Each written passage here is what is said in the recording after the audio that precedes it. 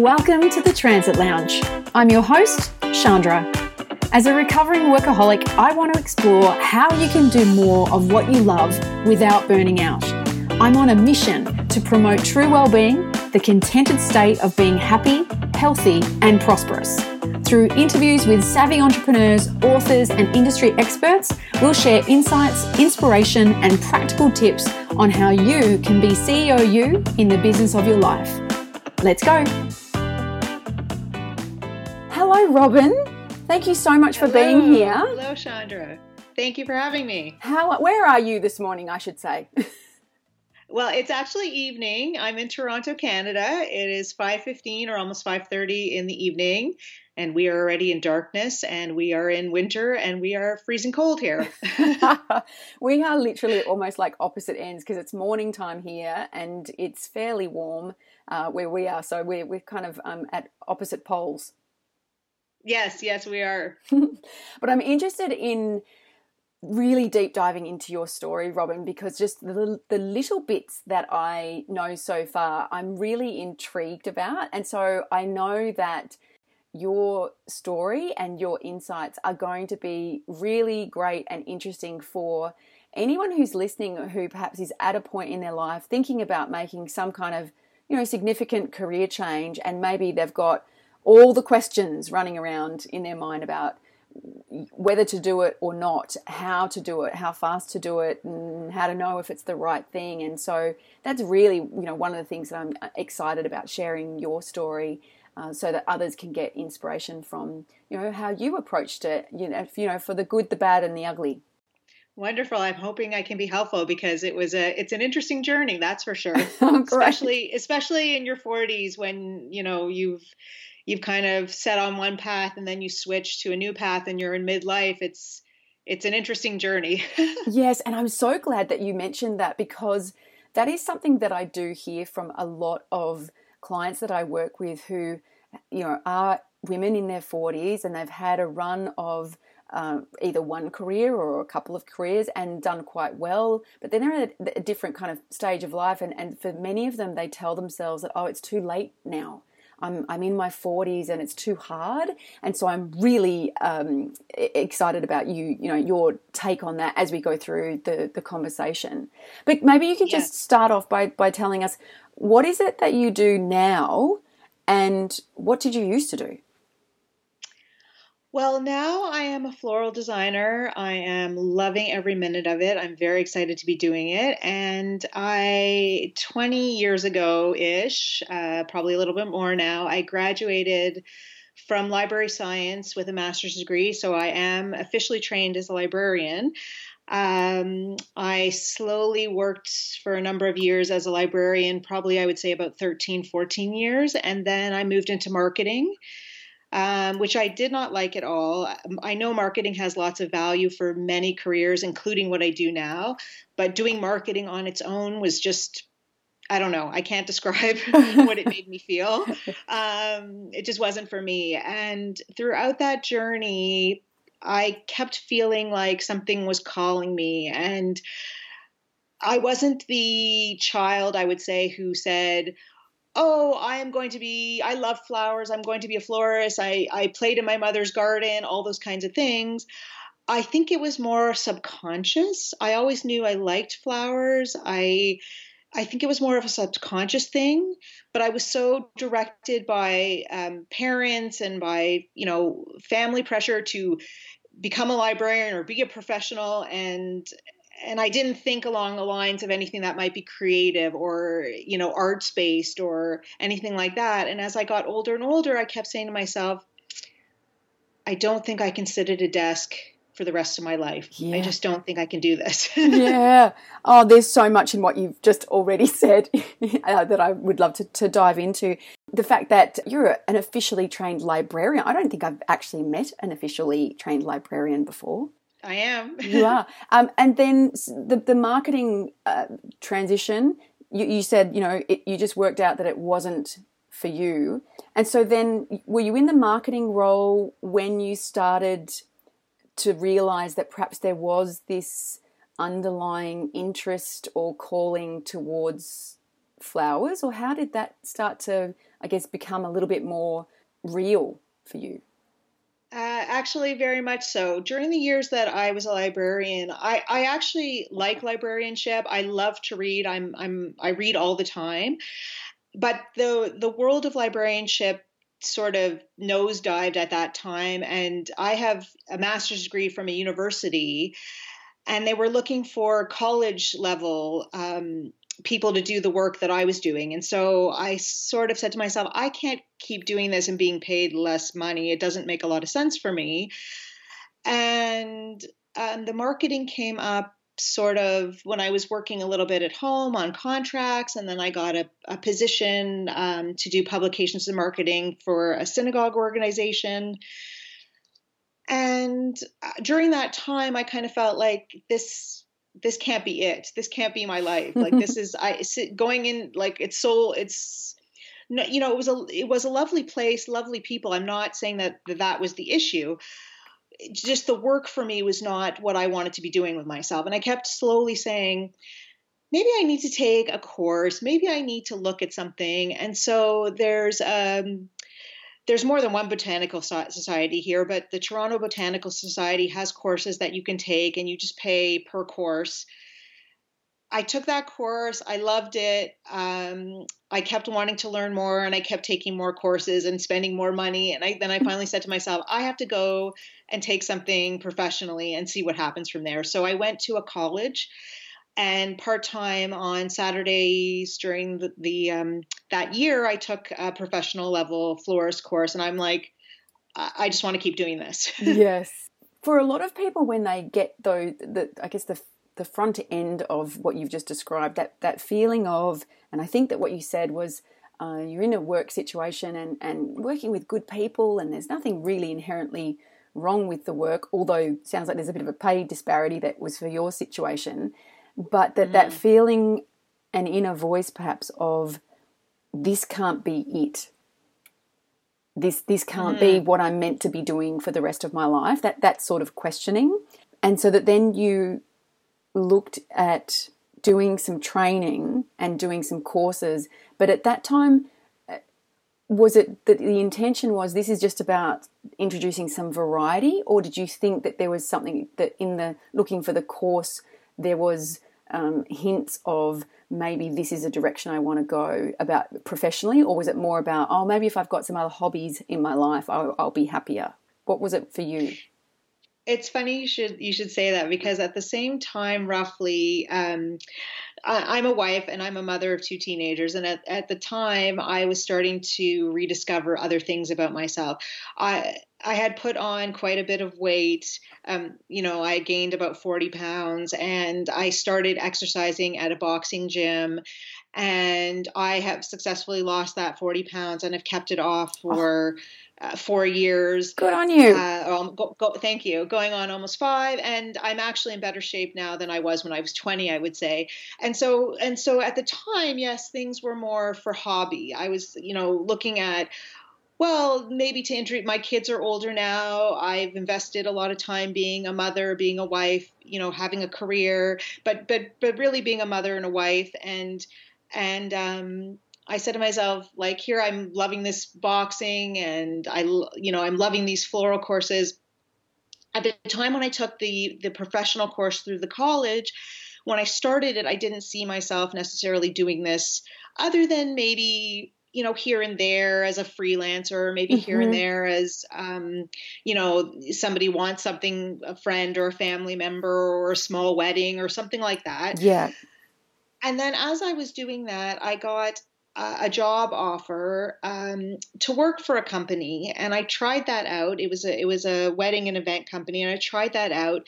That particular job wasn't right for me, and I kept my job, at the synagogue organization, and slowly kind of moved away from that, and then decided I'm going to go into floral and go into retail floral with a teacher of mine for a bit of time and see where that pans out. And I kind of just made a decision. I'm going to leave the event company because it's not right, and I'm going to leave my actual job and My florist teacher has a retail shop, and she said, come and work with me, come 5 days a week for a couple of hours every day. I'll pay you. And, it was taking a big pay cut, but I was like, I've got to really see if this is what I want to do. Yes. And so that's where it started. And that was a year and a half ago. And now I'm at the point where I'm fully freelancing, including for that floral teacher. And I'm also working completely for myself. So I'm doing both. Wow. Okay, great. Yeah. And so you sort of, in terms of when we look at the actual transition, it sounds like you sort of almost dabbled or experimented in a couple of ways, because, some people take the approach of, I'm going to go part-time in my main gig and use the other time that I've got to either do training or study, or to get some work experience and things like that. Other people just kind of go, all right, I'm just going to keep doing my full-time thing, and on weekends and nights I'll, squeeze some other opportunities in to just sort of start to dabble and see what I feel. Other people just go cold turkey and just rip it off like a Band-Aid, quit their job and just dive straight into something new. But for you, was it a conscious thing that you thought about, doing the bits and pieces initially, or do you feel like it was like a real strategy that you did, or you just sort of, it just evolved and you kept taking small action steps? I think it evolved. I think really the whole thing since the beginning has really been an evolution. Mm-hmm. And part of the reason my company's name is Bloom by Robin. And I can explain. Yeah, thank you very much. I can explain that name right now. We can talk about other things, but I'm happy to explain right now why I came up with that name. Yeah, tell me. Okay, great. So part of it, when people see my headshot, they'll see that I'm holding a cell phone, and the cell phone has the word Bloom on it. One of my other floral mentors, in fact, my first floral mentor, who lives in Thunder Bay, Ontario, which is far north from here, and has a great business, and I'm giving her a shout out without giving her name. She's an awesome person.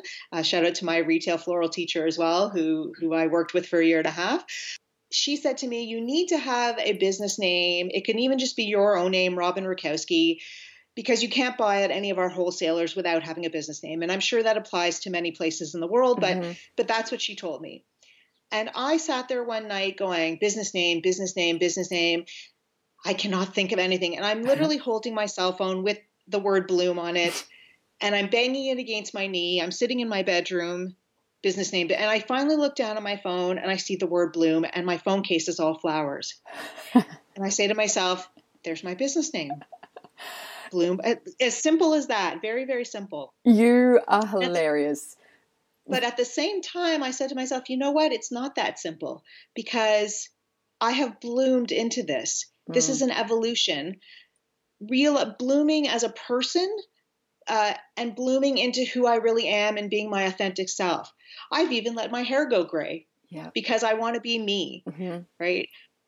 When I started off as a librarian, not to say that I didn't like being a librarian, but it was what my parents told me. You need to be a professional. You need to be able to support yourself. You need to be able to have a university education, all these kinds of things. And I'm not saying that was a mistake per se, but it really wasn't my own thinking. It wasn't my own thoughts. And slowly, as the years went on, with support from a very, very wonderful husband, with support from a very amazing aunt that I have, I started to learn that I have a voice. I have an expression. I have an ability to be who I am. And while that's scary as all, excuse my language, fuck, it's true that I bloomed into this, that I evolved into this. And I think that's a really important way to live. Yes. So that's why I came up with the name that I did. And I love the fact that it does work on so many levels. And I also love the fact that, you were saying you was really stewing about what's this name, but it was literally right in front of you, in your hand the whole time, which often we don't see until, hindsight. And I think the other thing that I actually think is great is that, it was something that, yes, all right, you had that moment of exploration, but I also know that just coming up with a business name is something that for many women, they stress about and procrastinate about for a very, very long time, whereas really there's lots of other things that are also really important, and it can be something that people get really caught on. So I love the fact that you didn't, slave over that idea for months. Mm-hmm. And you've also brought up about that, and again, whether it was a moment of realization or, I guess, an always knowing about the huge influence that our parents or our family or, our community, whatever that looks like for different people, that the influence that has over the decisions that we make that are quite significant decisions about how our lives go. And I think for a lot of people, they do get to a point where they realize I've kind of followed this career direction because of this influence, and it was either never something that I was really interested in, or I realized very quickly that it wasn't something that I was interested in, and then they sort of feel like, oh, well, I'm stuck here. And you mentioned about getting support or having some supportive people in your life.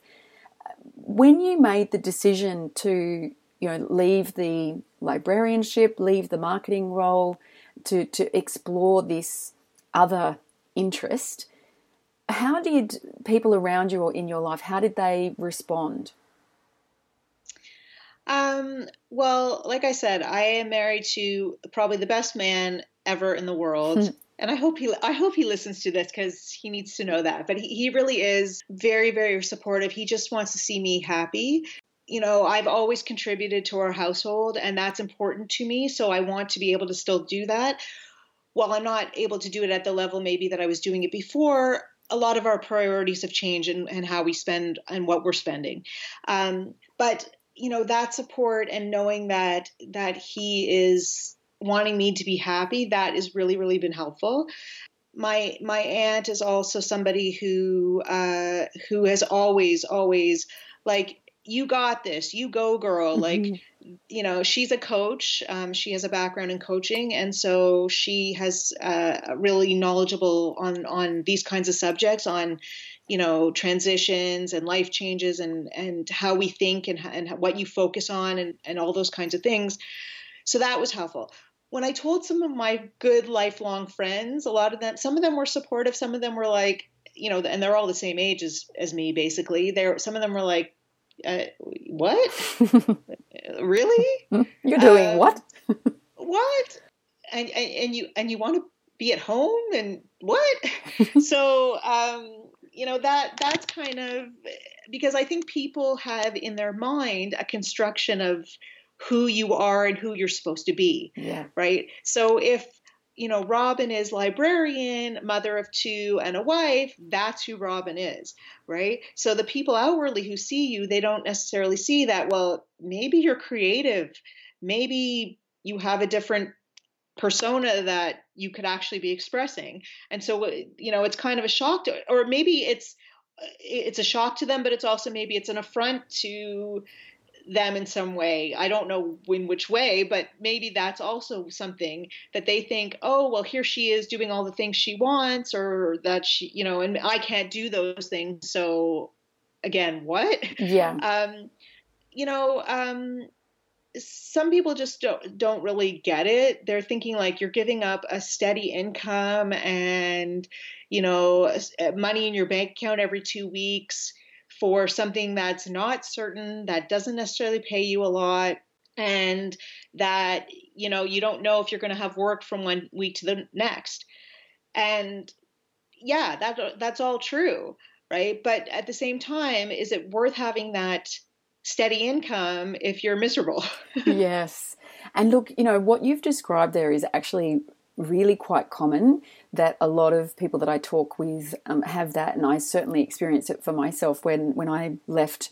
I've done a couple of significant career changes, but when I left working in radio, people sort of fell into two camps. One lot of people were, I guess, the cheerleaders and saying, good on you. So many people say they want to quit and do something different or do something they really want to do, but they never really do it. And so good on you for backing yourself and doing it. And the other half of people were like, are you crazy. Like you're walking away from such a great thing. And I think you've touched on a really great point about the fact that I think that for many people, either seeing somebody actually follow whether it's following their dreams or just following their own interest to try and create a work life that, you know, they actually really enjoy instead of having it be a drudgery, it does challenge them because they potentially tell themselves, it's too late for me, I can't change. But seeing somebody else do it is, you know, I guess a challenge to them of what they've been telling themselves that lets them off the hook from actually exploring what they might want to do. So I think that's very real for a lot of people. Probably not for everyone, but for a lot of people, I think it can be, you know, confronting for them to see other people make significant change that is following their own path. And I also think for a lot of people, another part of it is that when you've been an employee for a long time, the whole concept of working for yourself, of freelancing, starting your own business is super scary. And look, I mean, it is when you're even in that side of things, but there's, you know, there's only a small percentage of the world's population who, you know, currently work for themselves. I believe that number is growing and will continue to grow as the way of working changes. But not everybody is necessarily equipped or geared towards being open to working in that way, and it does feel very unsafe for a lot of people. So again, that's just like a whole nother level of somebody just not being able to understand why on earth you would put yourself in that situation. So I think it's always very interesting to sort of to observe those reactions from the people around us, and that it makes them a good or a bad person with you know how they respond, but just to be aware of the influence of those people and to have the individual resolve to still follow through with what's right for you. Yes, absolutely. You know, and I will agree and acknowledge that it is super scary. I'm much less scared now, almost 2 years into everything. But when I first started this transition, I would say about a year ago, probably, I had like, I don't want to say like a massive breakdown, but it was pretty close. Like I was like, what the hell am I doing? And I kept saying, maybe I need to go back to desk. Maybe I need to go back to desk.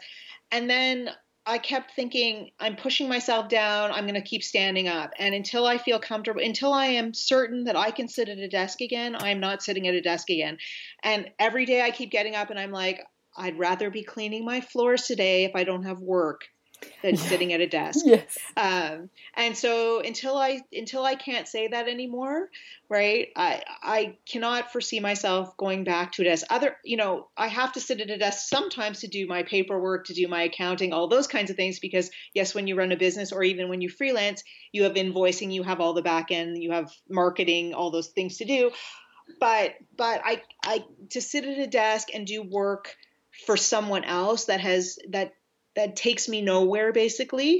And that's maybe sounds offensive. I don't mean it to be that way, but I just can't see myself doing it. And I basically came to the thought one day that I don't want to get to the age where I'm retiring, God willing, I can do that one day, or when I'm on my deathbed per se, and hopefully I'm still cognitively aware, and say to myself, I never did that. Yeah. I never took the chance.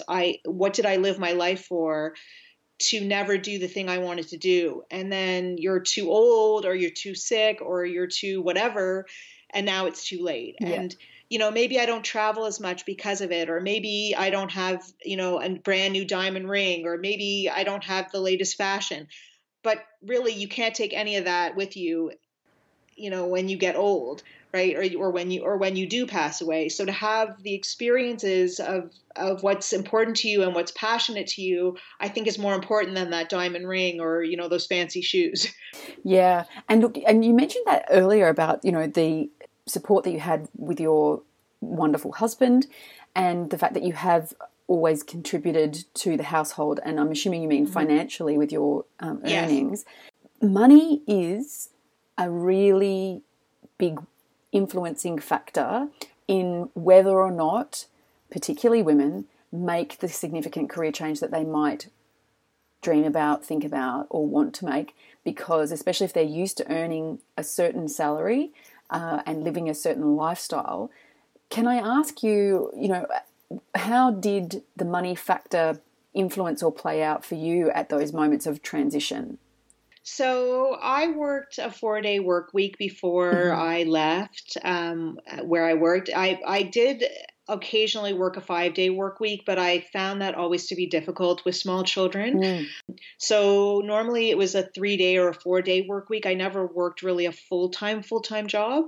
But I made enough money to have a cleaning lady once a week. I used to get my nails done every single week. Totally not worth it when you work with flowers because your hands get destroyed. So getting a manicure every week now is not worth my time. But there were certain things that I was doing that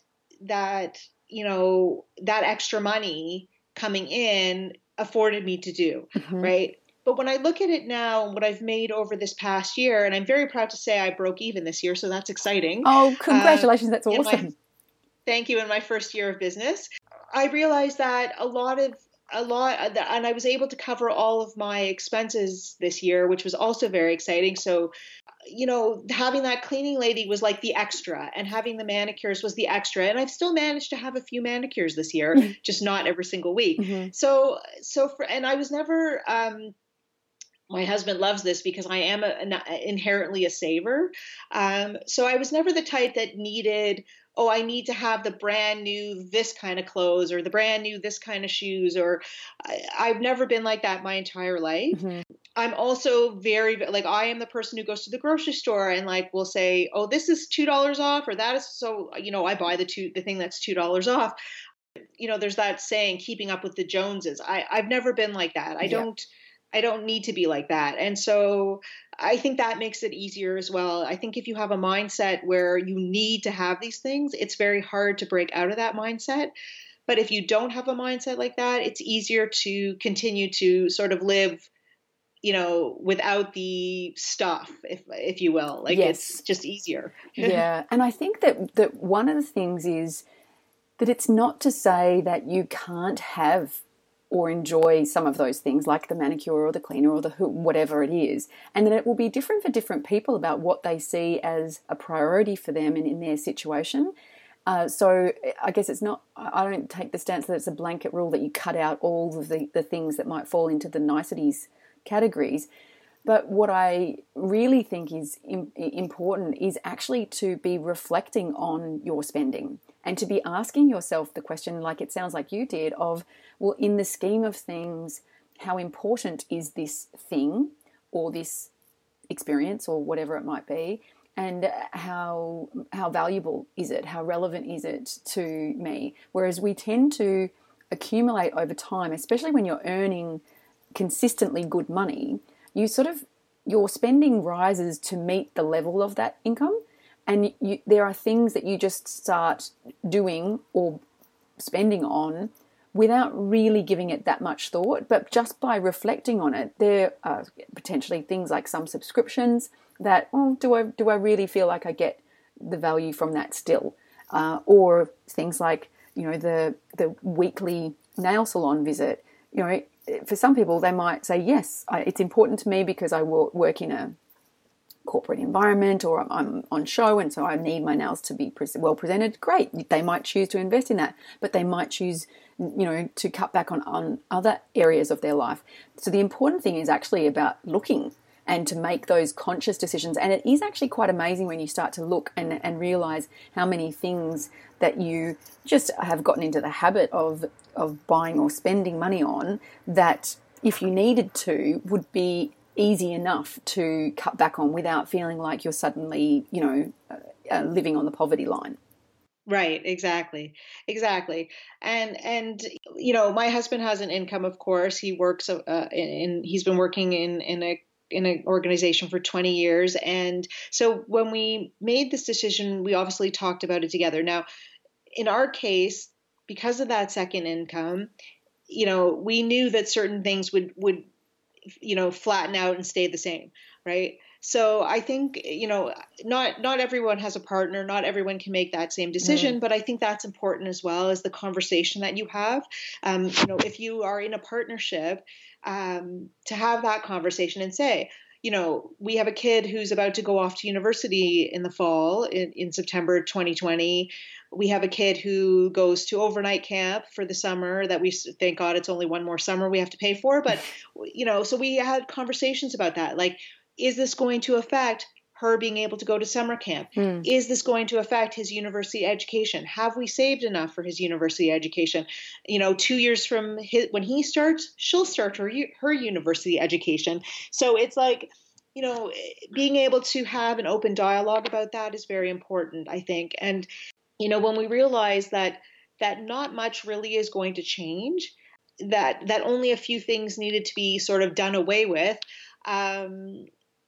we felt more confident about changing the roles. And I think overall, our household is a lot happier and a lot calmer. And even though the kids are, moving in on adulthood, I think it's been good to be able to be there to, take them to an appointment if they need to, or, help them with a certain requirement they have, or like I've just been able to be around more. Yeah. We've also purchased a dog, or gotten a dog. I don't know what the right term is, but yes. But that's also added to our family life and has been very helpful for everybody's stress level, everybody's mental health. And we wouldn't have been able to do that if I was working a full-time position. So there's give and take with everything. Yeah, totally. And I'm very jealous about you having a dog, because I wanted to get one. We had a dog.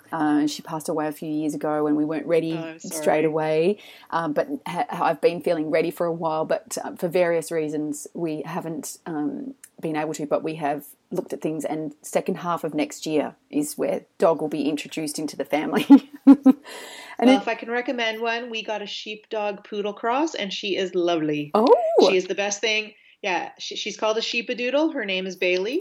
She's a year and a half, and I consider her my studio mascot because she has a bed in my office here, and she's not here now, but she has added such joy to our household, and she doesn't look like a sheepdog. She doesn't really look like a poodle either, but she is a sheepdog poodle cross, and she's just amazing, and it's a lovely breed if I can recommend one. I haven't heard of that. I'll have to check it out.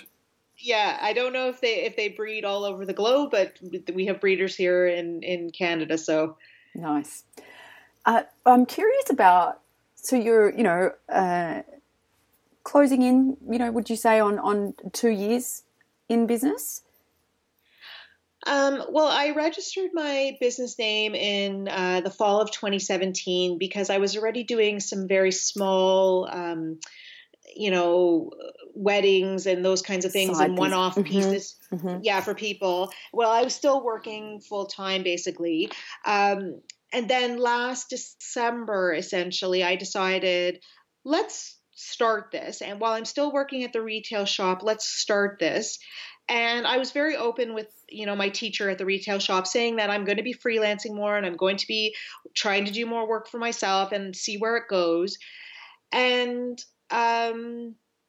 by this summer, basically, I told her, after the summer's over, because summer, of course, is wedding season. After the summer's over, come September, I'm going to just work 2 days a week in the shop for you instead of the 5, and I'm going to be doing more freelance and work more for wedding and event florists, and also do more of my own work. And I had a very successful fall, and so I consider to be successful. And we decided mutually come January that I'm just going to be freelancing totally for her and not working at all in the retail shop. And so I'm completely on my own starting in January, and I already have built up some things that I'm excited about and looking towards and looking forward for, and we will see. But it's another little scary transition. Yeah, fantastic. It sounds exciting. It's exciting, and that's the thing too, that it's not like a necessarily a linear process, and it's not that you kind of get to a certain point and then that's it. There's always what's the next evolution. Mm-hmm. It sounds like you've got some exciting things going into next year and beyond. But what would you say have been some of the biggest challenges that you faced? You mentioned that you sort of had a moment where, you know, sounded like it was quite stressful for you. But what do you think were any of the big challenges that you think you've had to overcome since sort of moving more into doing your own thing? Well, I would say I'm probably by myself a lot more than when you work in an office setting, of course. Yeah. And so I consciously now more and more try to make, even with just a friend, a coffee date, a dinner date, you know, once or twice a month, just to be out. And I found that extremely difficult when I first sort of was on my own and working for myself. I'm a people person. I love people. I talk a lot, and anybody who lives in my house here will tell you that, and they'll be very upfront and honest about it. that Mom or Robin talks a lot, Yeah. and so you know, having conversation with people and generally, you know, learning about people and caring about people is something that's important to me. And so all of a sudden, here I am working out of my house, or you know, that's why I keep doing the freelancing so that I can be out with other florists. And because I love to learn and love to be with other people. But being here on my own, sometimes at the beginning, I was like, what am I doing? Like, I'm going to go insane. And also adjusting to things like, you know, now I'm responsible for my house. Now I'm fully responsible for all the groceries, all the laundry, you know, not my kids' laundry because they do that themselves. But like, you know, we used to do a lot of that 50-50 sometimes. And my husband is a very helpful kind of guy. So he's still very helpful. But because I'm home, it's now more become my responsibility to do a lot of those things. So that was a big adjustment for me as well. Like I'm thinking to myself, well, here I was working all the time and now I'm like doing stuff that a robot could basically do. And that's hard. That's a hard adjustment at first to, you know, like I am dusting and this couldn't be more boring. Or I'm putting laundry in and this can't be more boring. And now I kind of almost really like taking care of my home. Like it feels like I'm, you know, taking care of the three people that I love the most in the world when I take care of this home. Yeah. And knowing that I'm still contributing in more ways than one now. I'm not just contributing economically, which I'm still doing, but I'm contributing mentally and emotionally and in a sense physically. Yeah. It's almost become more rewarding. Sometimes the people that I live with here will be like, okay, you haven't been with people today. Because by the end of the day, I'm like, you know, can be hyper sort of crazy, and they know that, but I feel like that was a really big adjustment. Like, you know, those two things, being on my own more and also adjusting to all the new and different demands that I was kind of used to somebody else taking care of or not having to take care of as much. Yeah. And look, again, the loneliness factor is real. And I know that there's many people that, you know, perhaps dream about, oh, it'd be so great to work from home. And then they actually get the opportunity to do it. And then it's like, oh no, where'd all the fun people go? So it is actually one of those things that it's important to, I think, have a level of self-awareness to be able to either anticipate some of those things or to recognize it when it starts to bubble up and then go, what can I put in place that is going to help counteract the fact that you don't get that same level of water cooler interaction, even if you are, you know, working mostly on your own, just being physically around people. For me, I travel a bit with my work and that gets me sort of out in front of groups of people. But if I have, you know, too many days working from the home office, I'm the same. It's that cabin fever kicks in. Mick, my husband, comes home and goes, oh, maybe you need to call your sister because he knows I've got all these words I have to get out and I have to talk. So, you know, these things are, you know, real. For me, sometimes I will go and work at a cafe, even though, again, I'm not necessarily actively, ongoingly chatting with people. There's something just even energetically being around, you know, the noise and energy of other people that I think it's like I need a little kind of fix of. So I think they're kind of, you know, challenges that some people might think sound a bit funny, but I absolutely have observed it in myself and with a lot of clients that I work with as well. What about when you think about what you do now, what do you think is the best part of it or the element that you enjoy the most? It's funny because there's so many elements to be able to pick one is really hard. I absolutely love almost every single flower I see. Now that I work with them all the time, there's some flowers still that I think to myself, wow, who made that? But was that made from? But I absolutely there's such beauty when you actually sit and look at a flower. There's such beauty in each and every one of them. So there's that part. I It's going to sound strange, but when I am creating, I blast music. My daughter has labeled my Spotify account as mom's garbage. And that is what I listen to. It's all my favorite songs and it's just blasting and there's literally nobody around. And so I listen to that and I am just in the zone. I can only equate it to what I would think being stoned is like. I've never smoked weed. I've never been stoned, but I get in this zone and it's like 5 hours go by or 3 hours or however many hours I've dedicated to work on a piece that I'm working on. And it's like I'm in the zone. So there's that as well. The beauty of the flower, the getting in the zone that I've never, and it always happens every time. But the most important thing to me, and I think a lot of florists will say this, and if they don't, then I feel like they shouldn't be doing this.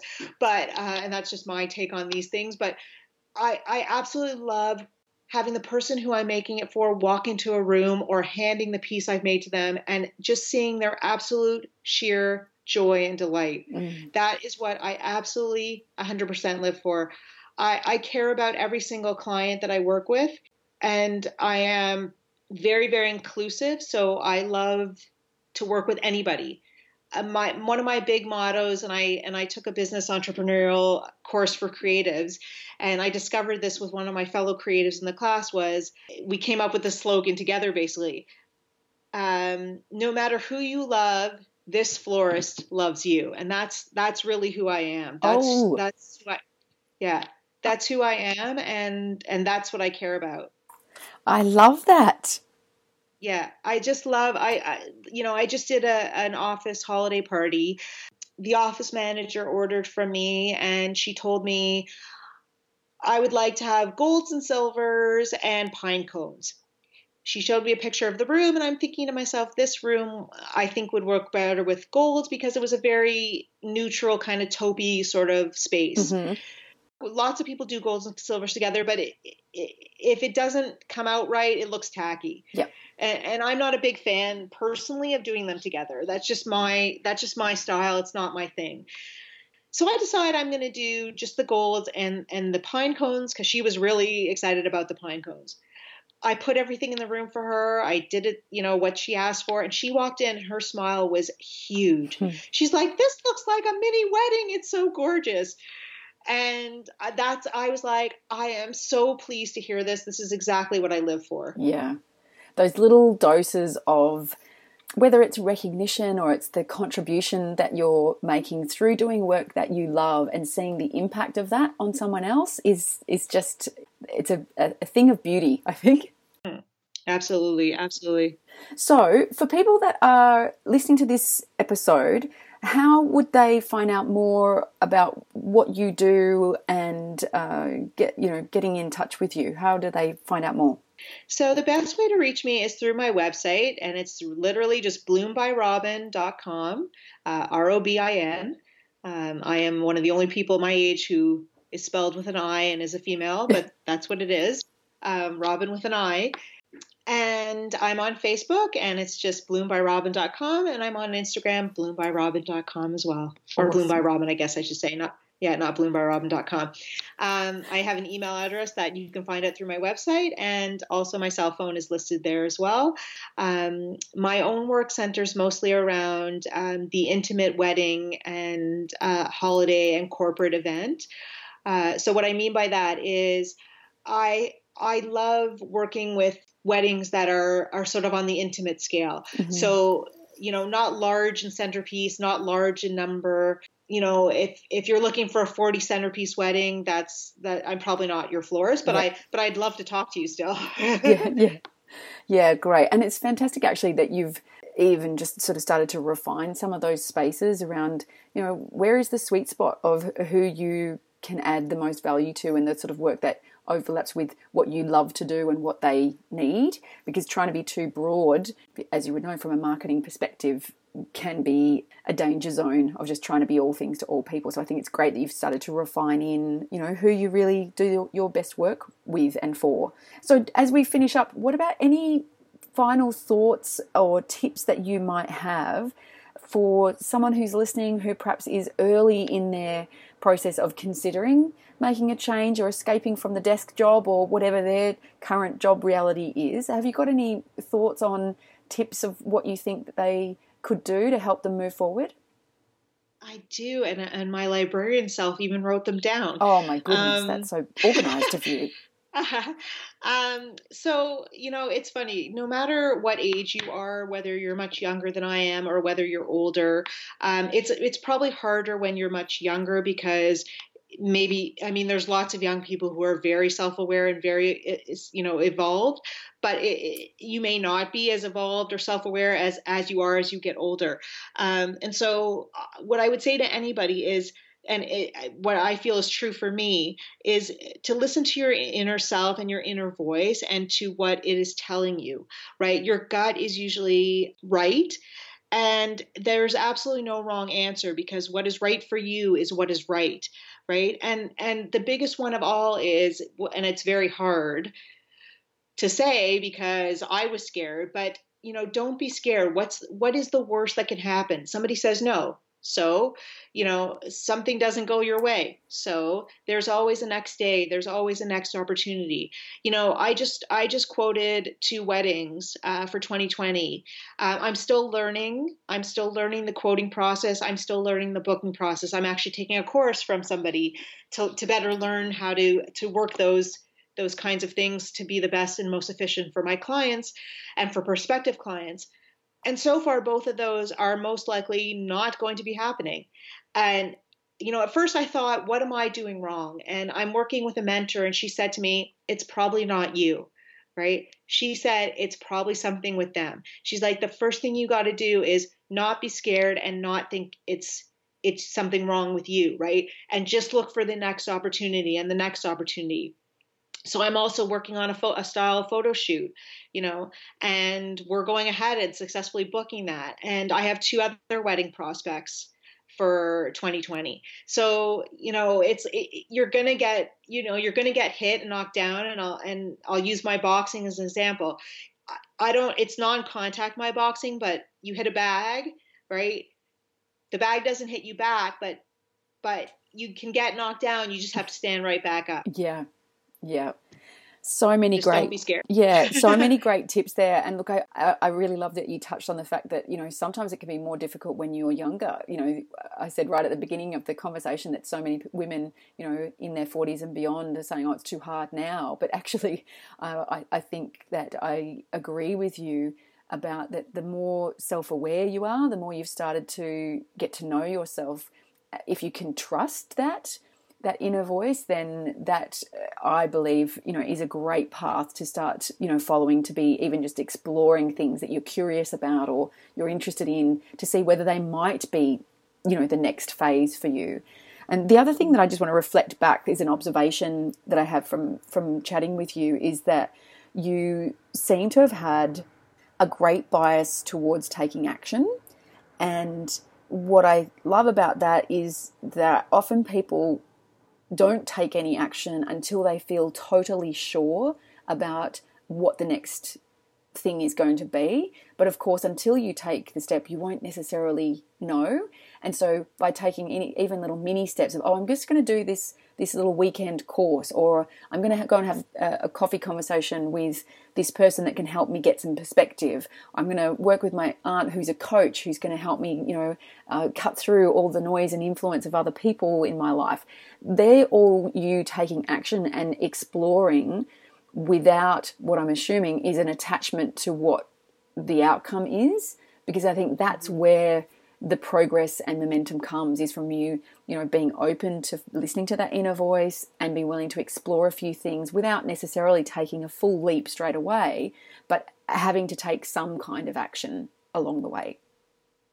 Yeah, and I'm starting to better trust my own voice. I still obviously seek, answers from other people who might know more, who might know better, but I'm starting to trust my own voice a bit more. But there's always going to be a fear. Mm. Like, for example, I am not somebody who likes to speak on the phone. I will fully admit that, right? I find, and this probably stems way back from my childhood for some strange reason, because back then you could only use the phone. There was no Skype, there was no email. And I find calling somebody I don't know to be very scary. Mm-hmm. I don't know why. I feel like somebody's going to start screaming at me, or I don't know what it is, but something about that is very scary. Well, I'm in a job where, and I'm in a business where, somebody calls you because they want to have flowers from you. You got to call them back, Yes. or you don't get the business, or you don't even have the potential to get the business. Yep. Right. So, one of I have I don't know if we're going to talk mantras or any of those kinds of things, but I have a couple of mantras that I say. And there's one that I don't say, but I think about very often, and it's from a very famous Canadian hockey player. I think he's the first to say it, and Canadian listeners will know who he is. I don't know if global listeners will know who he is, but Wayne Gretzky, one of the most famous hockey players in the world, and certainly our most famous Canadian hockey player, said, "You miss 100% of the shots you don't take." Yeah. Right? If you don't take any shots, you miss them all. Yeah. And there was somebody else, and I'm not going to quote this right, but something about fear and that to be afraid but do it anyways. Mm-hmm. Right? Yes. Those are some of the things that I always think about. My mantras are more along the lines of Walt Disney, keep moving forward. Mm-hmm. And I say that every time I sort of get knocked down. Keep moving forward, because I know this is what I want to be doing. And another one is by Rumi, and it's what you seek is seeking you, right? Yeah. And I firmly believe that what you're looking for, it's looking for you. Yes, and it's about that, the willingness and the courage to go looking and to be able to sort of, have that feeling that, the universe is going to meet you halfway, or that just by you starting the search, you're going to be more likely to find what it is that you're looking for. Yes. Yeah. And I love the fact that you do have some mantras, because I think, managing your own inner voice, managing your own mindset, your own inner state is so important, especially on, the entrepreneurial path or working for yourself. There's so many emotional roller coasters that will come up every day, and challenges that you need to confront and to, find a workaround or outsource. That they do say that working for yourself is like the most full-on personal development course you'll ever do, because it is. Yes. There's so much that's reflected back to you through, working for yourself, that you have to kind of deal with or work through. Robin, it has been fantastic talking with you, and yes, thank you so much. Well, thank you so much for sharing your story too, about how you approached making this big change. And the other thing I wanted to share is about how you leverage the experience of the pain of the desk job as a way of helping you push through the challenges that you potentially come across in what you're doing now, that until you can kind of go, yeah, I'd be happy to go back and do that thing. But if you're not able to say that, then you keep persevering, because I think sometimes it's easy to sort of fantasize that, it'd be so much easier if I just went back and did XYZ. But, the reality of that is rarely true.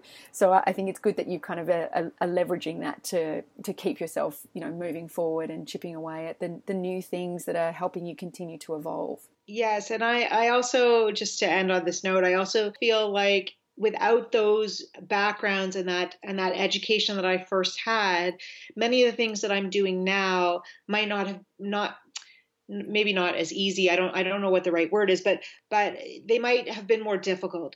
Yeah. I actually, one thing I didn't mention is I actually really love to understand flower meanings. And I have a book actually that I use. It's a kind of an encyclopedia.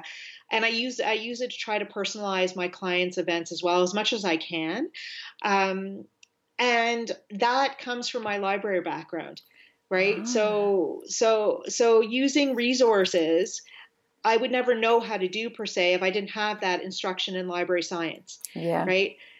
some of my marketing skills to be able to put out, a website that actually looks relatively decent for a first attempt is because of that marketing background. Yeah. So I think I as much as I say I don't want to go back to the desk, I think a lot of that was invaluable to help me to be able to do the things on the business end of what I do now. Yeah. Right. And to also give a different flair and layer to what I can offer a client.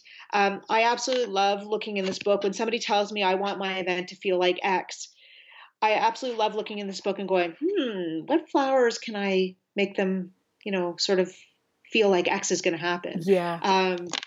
And if there are flowers that actually, correspond to that, I then try to suggest, hey, do you know that a ranunculus, which is a beautiful flower that looks like tissue paper and makes me think of the flowers I made as a child and is one of my favorites, basically, means commitment and everlasting love.